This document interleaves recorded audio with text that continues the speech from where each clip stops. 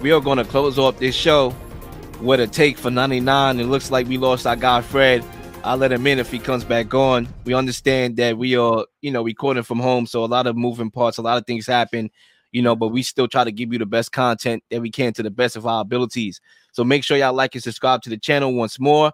And here we are with a take for 99. And for those of y'all watching this show for the first time, we love to get a take and fire off a take that's currently in our minds that we haven't got to cover on this show, and we get to spit it out and go home, even though we're already home. So, we begin right now. And Zay, if you want to kick us off, by all means, the mic is yours.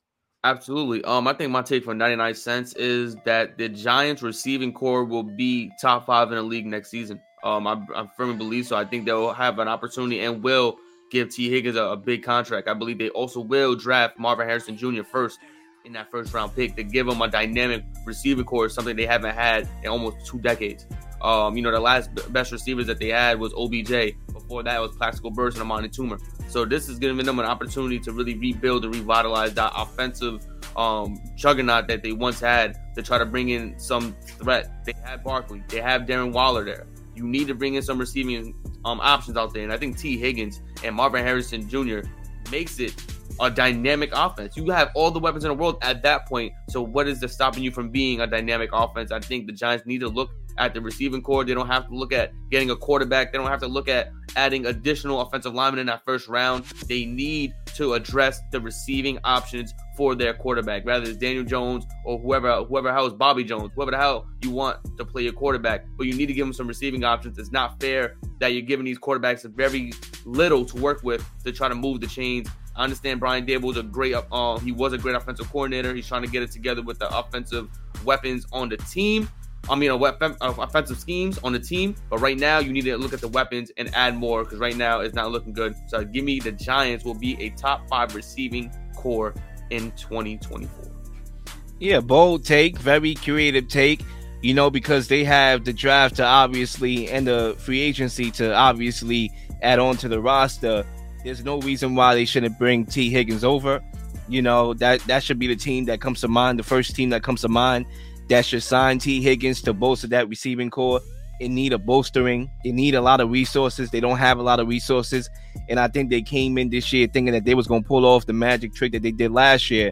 And it just wasn't happening this year. This year is not for the magic. As we saw, with Buffalo when we started the show, it's not about the magic anymore. It's not about the Houdini plays. It's about playing complementary football and being consistent. And the Giants haven't this year. Vikings, ain't nothing magic about this year compared to last year. Same thing with the Eagles. They have to work to get back to a Lombardi this year. So, we'll see what they add in the offseason and if that makes a difference in regards to quarterback play. Because obviously, in order for them to have a top 5 receiving core, the quarterback play has to elevate those guys for us to deem them as a top 5 receiving core. So we'll see who their quarterback is in those regards, whether it be Daniel Jones, Tyrod Taylor, maybe the kid from Baylor. I don't know. But anyway, my take for 99. And it's funny because, the last couple weeks, I've been very creative, very bold with my take for 99. And I kind of want to dial it back a little bit this week because we talked about a lot from week 10. And by the way, week 10, probably arguably the best week in the National Football League this year. A lot of games coming down to game-winning field goals, this, that, and the third, right? We talk about a lot of things, a lot to take away from week 10. However, one thing that we didn't cover on this show is that Kyler Murray is back. And my take for 99 is that Kyler Murray, by season's end, will remind us all why he's a top 10 quarterback in this league, and he will not give the Cardinals the ability to choose between him and Caleb Williams. That's my take for 99.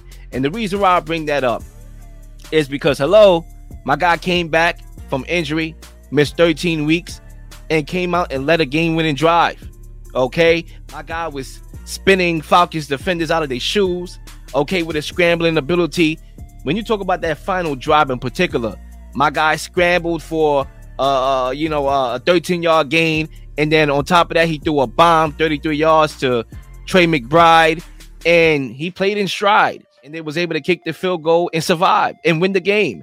And that's what it comes down to. Kyler Murray tried to tell y'all, he tell y'all a long time ago that, listen, I don't need to watch film like that. Like, yeah, obviously I watch film, but I'm a gamer at the end of the night, okay? I won the Heisman Trophy. I won in high school. I won a championship in high school. I've been a winner everywhere I went because I'm a gamer. When I touch the field, I make plays happen, whether that be through the air, whether it be through the ground. I make plays happen. So when we try to criticize his study habits and try to come at him and his contract or whatever, he will remind us all in that game that he's still a gamer. And I think by season's end, he's going to remind us and everybody that he's still a top 10 quarterback. You must have forgot. And he's not going to allow the Cardinals to have that ability to choose between him and Caleb Williams because they're going to win games and move out of that sweepstakes, which means that's going to be good news for the Panthers, Bears, and all those other teams, Patriots. They're going to have that opportunity to move on from their quarterback, not the Cardinals, and that's because Kyler Murray is going to show us that he's still that dude. And that's my take, not to be rude. 29 cents? Oh, I mean 99 cents. My night is done. And ladies and gentlemen, that wraps up another show of 99 Pod. It's not 1999 anymore. And Zay, as always, I'm looking forward to the next show that we do.